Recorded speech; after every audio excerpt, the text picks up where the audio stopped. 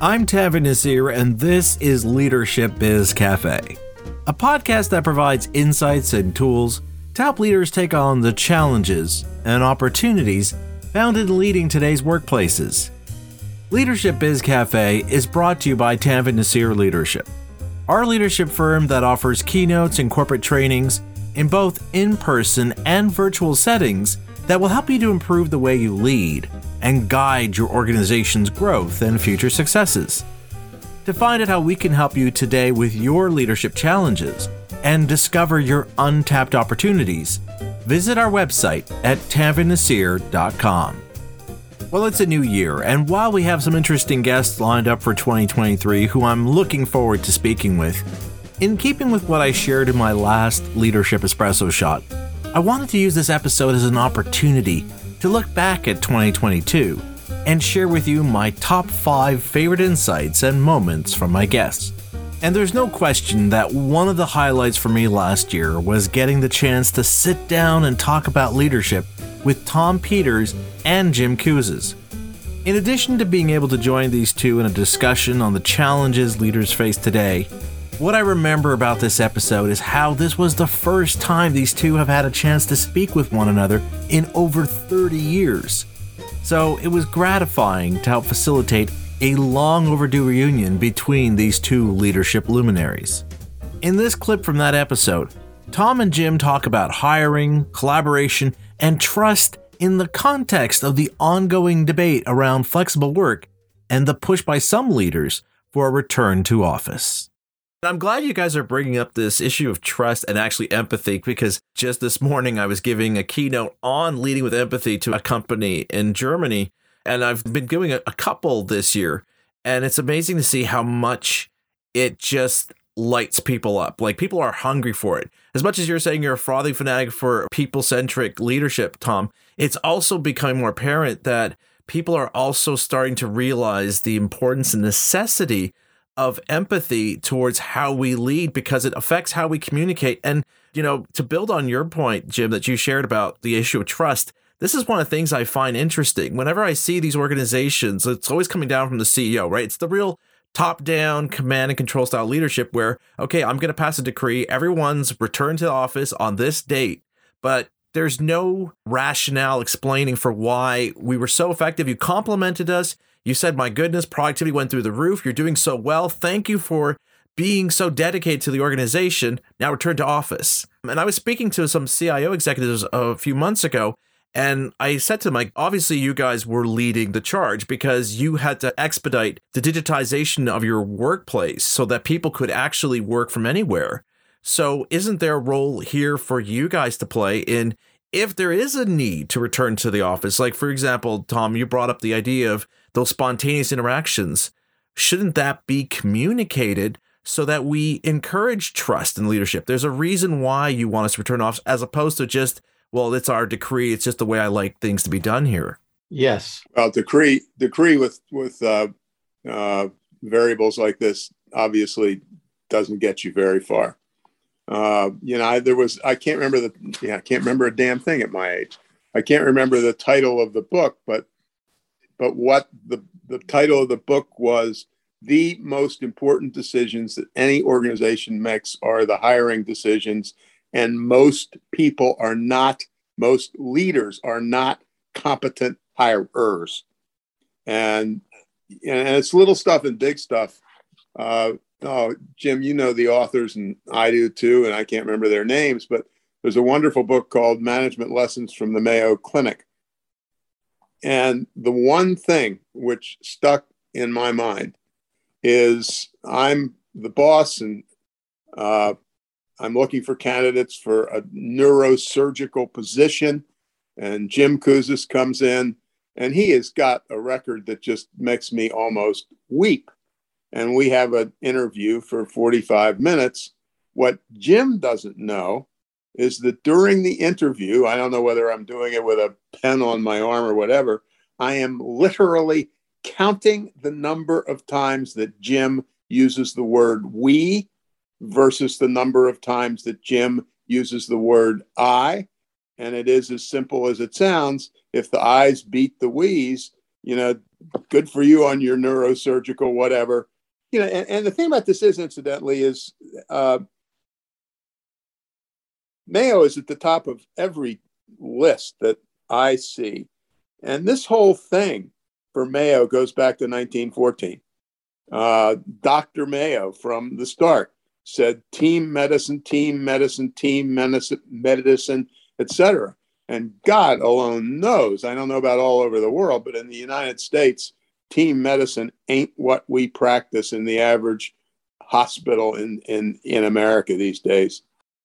And Tom, team and collaboration go hand in hand with trust. If you don't have trust, you can't have an effective team. You can't have a team that collaborates, that's innovative. I mean, trust rules. And sadly, what we're finding right now, and this is Edelman Trust Barometer, indicates that we have, excuse me for using the word, but a pandemic of distrust. Distrust is now the default position for the majority of people around the world.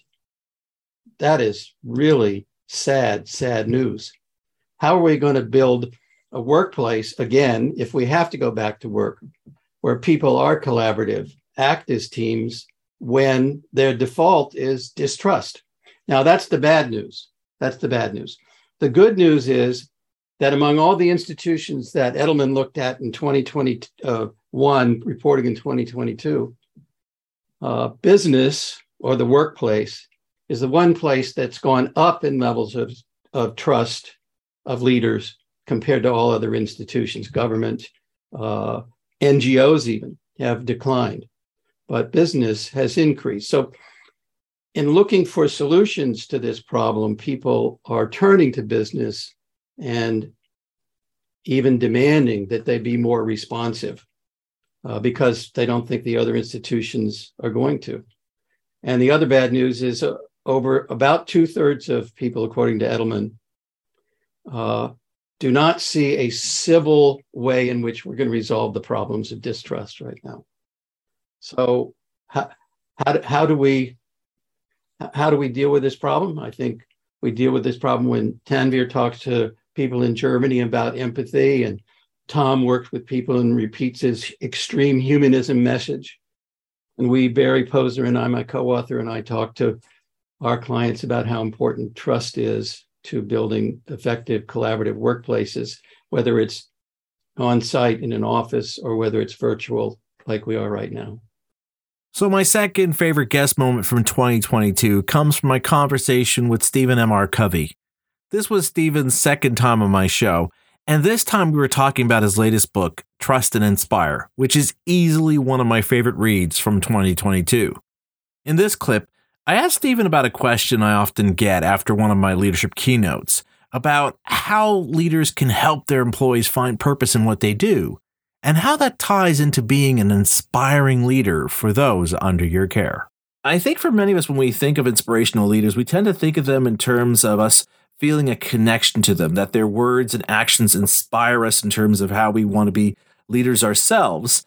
But when it comes to trust and inspire leaders, they not only inspire us because they make us feel heard and understood, or heard and seen, but they also do so because they help us feel like what we do matters, that there's this clear line we can draw between our contributions and the collective purpose that defines why we do what we do.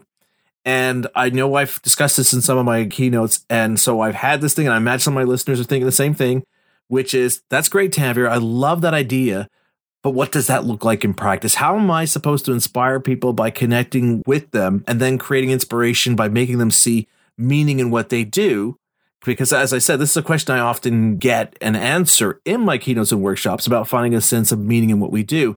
But I would love if you could share here, Stephen, how we bridge these two needs in order to be inspiring through our leadership. Yes, because here's the interesting thing. The data shows, study from Zenger Folkman, that the number one attribute that people want from their leader is to be inspired.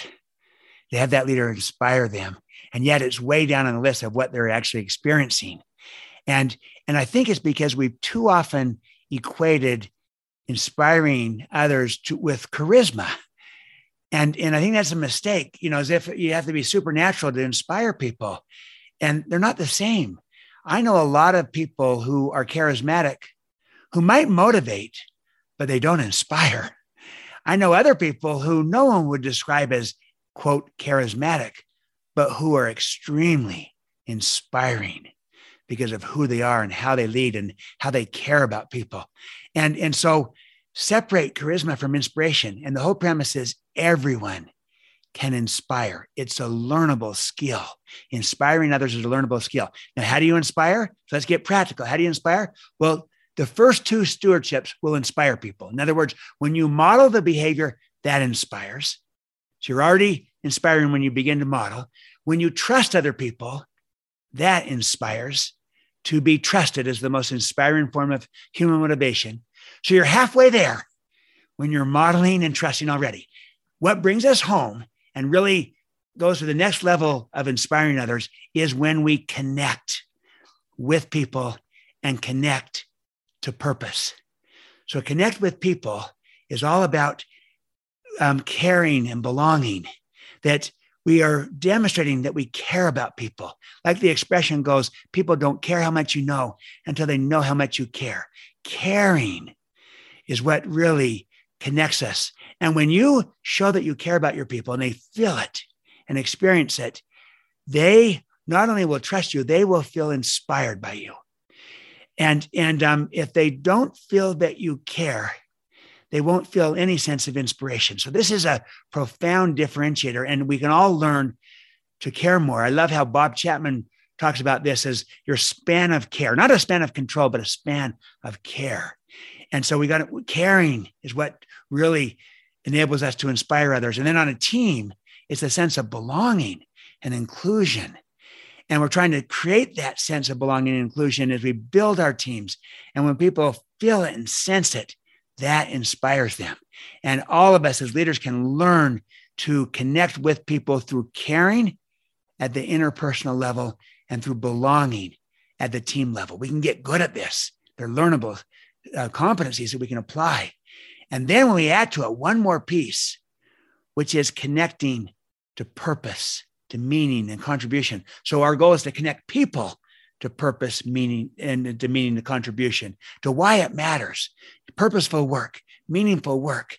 What matters to people is mattering.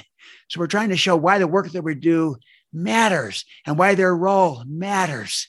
And you can create and embed purpose, meaning, and contribution into almost any role, into almost any organization. And that's what we're trying to do. And so when you do that, it changes everything. I'll give a good example of this. I look at Pepperdine University. I spent time with their university, with their team, and with their business school, the Graziano School of Business. And you know what their motto is? It's this: we are not trying to build leaders who are best in the world. We are trying to create leaders who are best for the world. So they are all about best for the world leaders. It's all about contribution. It's all about meaning. It's all about purpose, mattering. Best in the world, nothing wrong with that per se. That will motivate, but it won't inspire. Best for the world inspires. Because that's real leadership. That's service. That's contribution. That's giving back. That's mattering. That's moving from success to significance. And when you tap into that kind of purpose, so imagine you're teaching now at Pepperdine and you're all about best for the world leaders, how you're going to teach differently. Imagine you're a student there and you're about best for the world leaders, how you view your role, your stewardship as a student to become a great leader that can impact the world and society and people everywhere. Imagine if you're a staff member. Imagine if you're a janitor and you're all about best for the world leaders. That's what I mean by creating and embedding purpose, meaning, and contribution into any role, into any organization. And so, for some it's easier, for others, you just have to be more creative, but you can do it. Everyone wants purpose. It's the secret sauce today. And when you connect people to purpose, you will inspire them. And we can all learn how to do this. And so inspiring others is a learnable skill. How? by connecting with people through caring and belonging, and connecting people to purpose, to meaning, and to contribution. Inspiring others is learnable, and everyone can inspire. That in and of itself is inspiring to me, and I hope it is to our listeners, because it changes the paradigm from inspiring is just for the select few, the charismatic. No, it's a stewardship of leadership. Everyone can inspire. It's your job. So let's get good at this as leaders. So one of the issues I've been wanting to discuss on my podcast is diversity in today's workplaces and what leaders need to be doing to really make more inclusive, psychologically safe work environments. Something that's becoming more and more critical for today's organizations as both the workplace and the talent pool becomes more and more diverse. That's why my third favorite moment from 2022 was this conversation with Dr. Marlette Jackson, the Global Director of Justice, Equity, Diversity, and Inclusion at Virgin Pulse. In particular, this segment where I asked Marlette, what do we need to do to ensure we're getting past our own perceptions and biases to make sure we're able to empower the best in everyone we lead? I find there's an interesting contradiction in most workplaces today when it comes to diversity and inclusion initiatives where, on the one hand, people want to work for a company that's inclusive and welcoming, and yet when it comes to providing education to help people understand what can they do to facilitate that kind of workplace environment, there's this tendency to think, well, I'm not a racist, I don't discriminate, so this doesn't apply to me. In fact, I read an interview with the CEO of one diversity, equity, and inclusion training firm who pointed out how most people think they don't need diversity training, so they don't pay attention and retain the information and tools that are being discussed. Now, before we discuss this at the institutional level, what are some things people should be mindful of to make sure their biases and blind spots are not adversely impacting their ability to connect, see, and understand their colleagues? What are some things that people can do to ensure they're having more inclusive conversations where they're making sure they're getting outside of their own perceptions and perspectives so they can empathize and understand the perspectives of those who have a different experience from theirs? I think one of the first things you have to do is before you can address, kind of your biases, you have to understand what they are. There's been research that has shown it's usually the people who think that they're the least biased that are the most biased.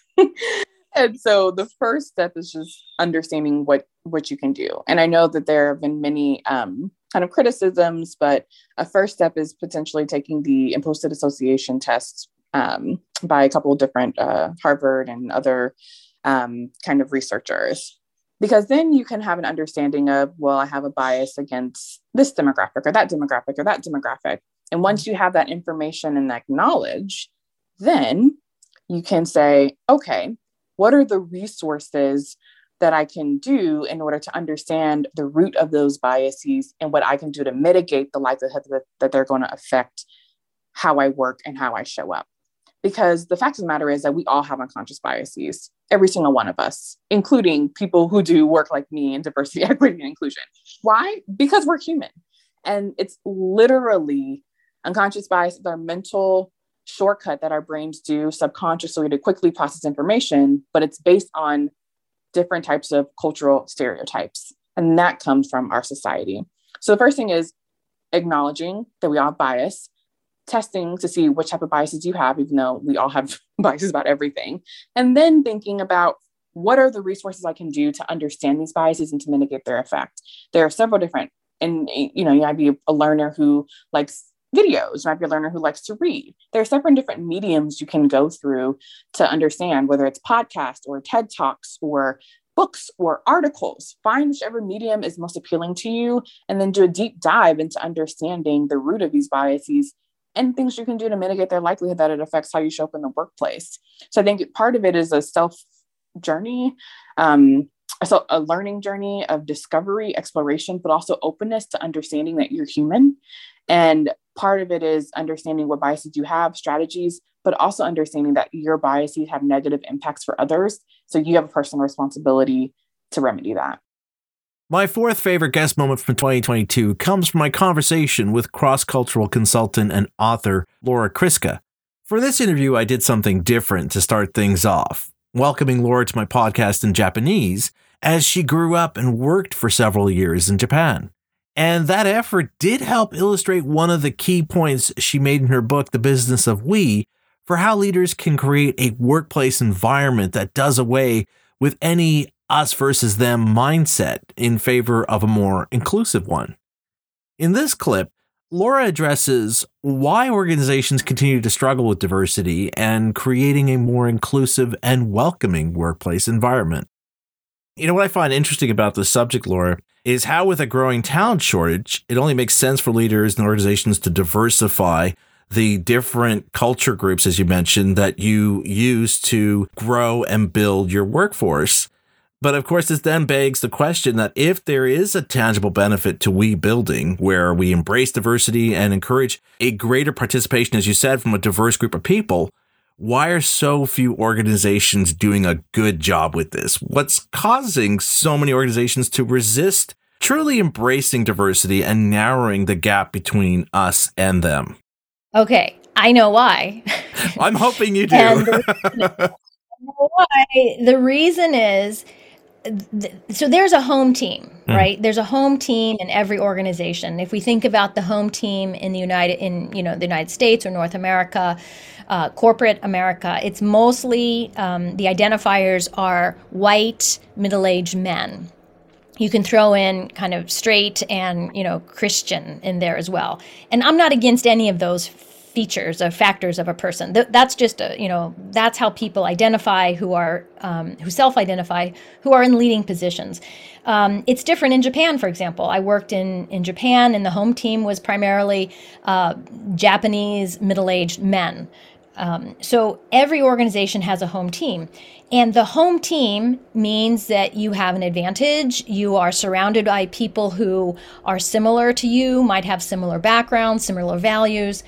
And when you're trying to expand that notion of who belongs, people on the home team, and let me say, I self-identify as middle-aged, white, and female. So I'm in very, very close proximity to the home team in corporate America.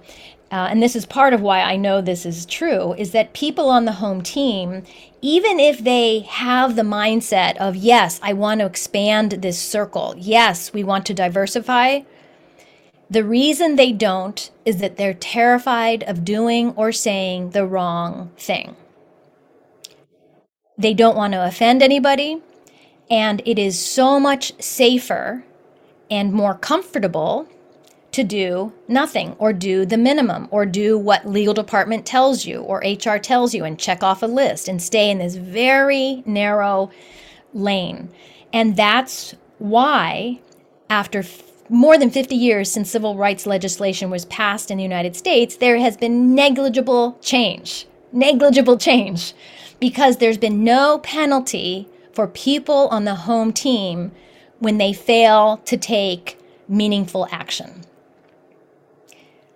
And that's where we are today. And the reason we building can be a solution is that we building provides a practical, mostly comfortable path to get from that uncomfortable, I don't know what to do or say, to action.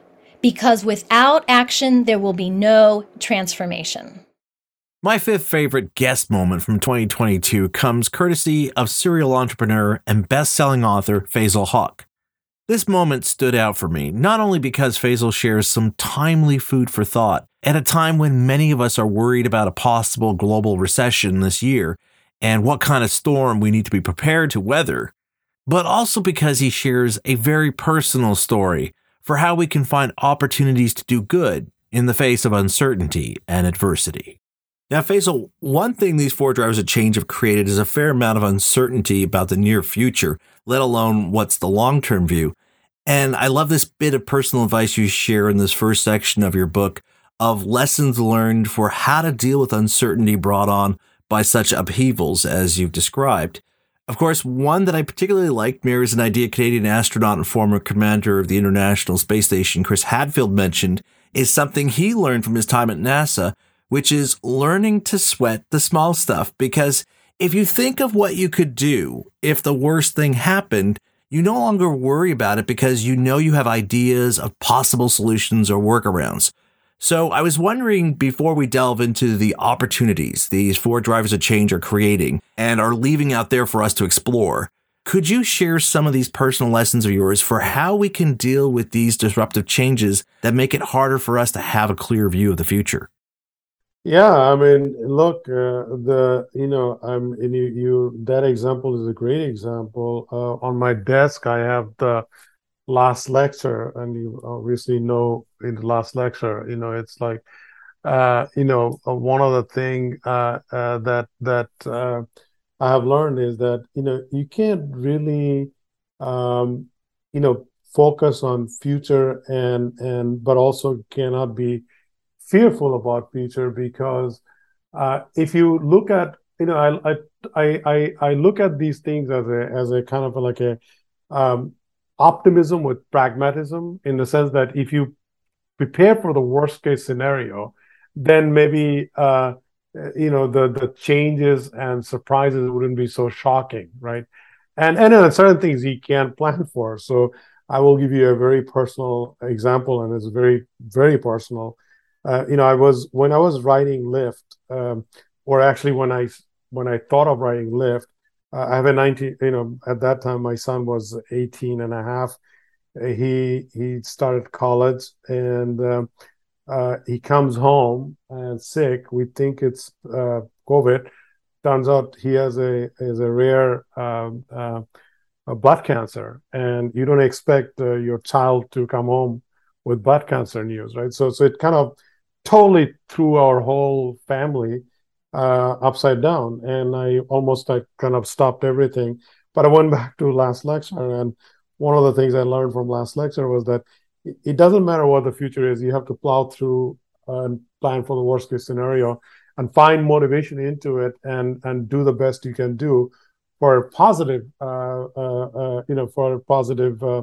present, and hopefully for a positive future. So I, found the energy and the motivation to obviously to take care of him, and he is doing fine, by the way, now, and but also created a whole new organization, and I'm doing quite a bit of writing, all for the hope of generating enough revenue for 100% charity donation to cancer research, right? So I wouldn't have done that, if I wasn't facing with that kind of personal adversity, right? So often enough, these personal adversity creates opportunity to do good for yourself and for others.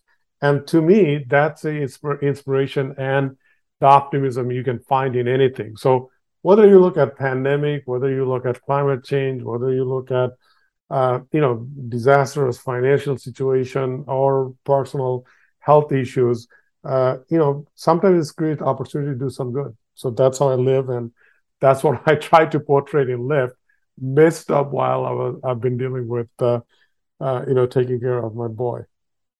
Well, I have to tell you, Faisal, I appreciate you sharing this personal story, and I'm relieved to hear he's doing better.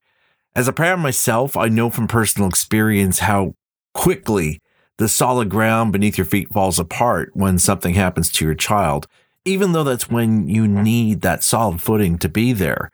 So I appreciate you sharing this, Faisal. And again, I'm really glad to hear he and your family are doing better. Thank you. Thank you so much. We've been blessed, and I count my blessing every day. And, in the book, we talked a lot about healthcare. Part of this was a kind of a renewed interest in healthcare, because what I've been going through, and, my mother, who was elderly, and she, we had to deal with her during the pandemic, because she was she's at a nursing home. So, you can look at things from a very different angle, and that's what creates optimism, right? So, as an example, telehealth, the way it got a renewed life because of pandemic, right? And a lot of this microsurgery and a lot of the way we are doing research in healthcare space, those are all opportunity because of these, these massive change drivers that we've seen last 5-6 years. And I don't think we would have had that if we didn't have those kind of adversity. So I always look at things from that angle. And so you can't really plan for future, but sometimes when you have massive obstacle, you can look at, a silver lining and kind of shift your mindset to create something positive and focus on positive aspect of our global society. So those are some of the moments from 2022 that stood out for me. And I'd love to hear what moments from my episodes of 2022 resonated with you. You can drop me a line through my contact form on my website at tavianasir.com, as I'd love to hear what were your favorite moments from my podcast in 2022. And we have more to come this year, so I hope you'll check out what we have in store for 2023. Until then, I'm Tavian Nasir, and you've been listening to Leadership Biz Cafe.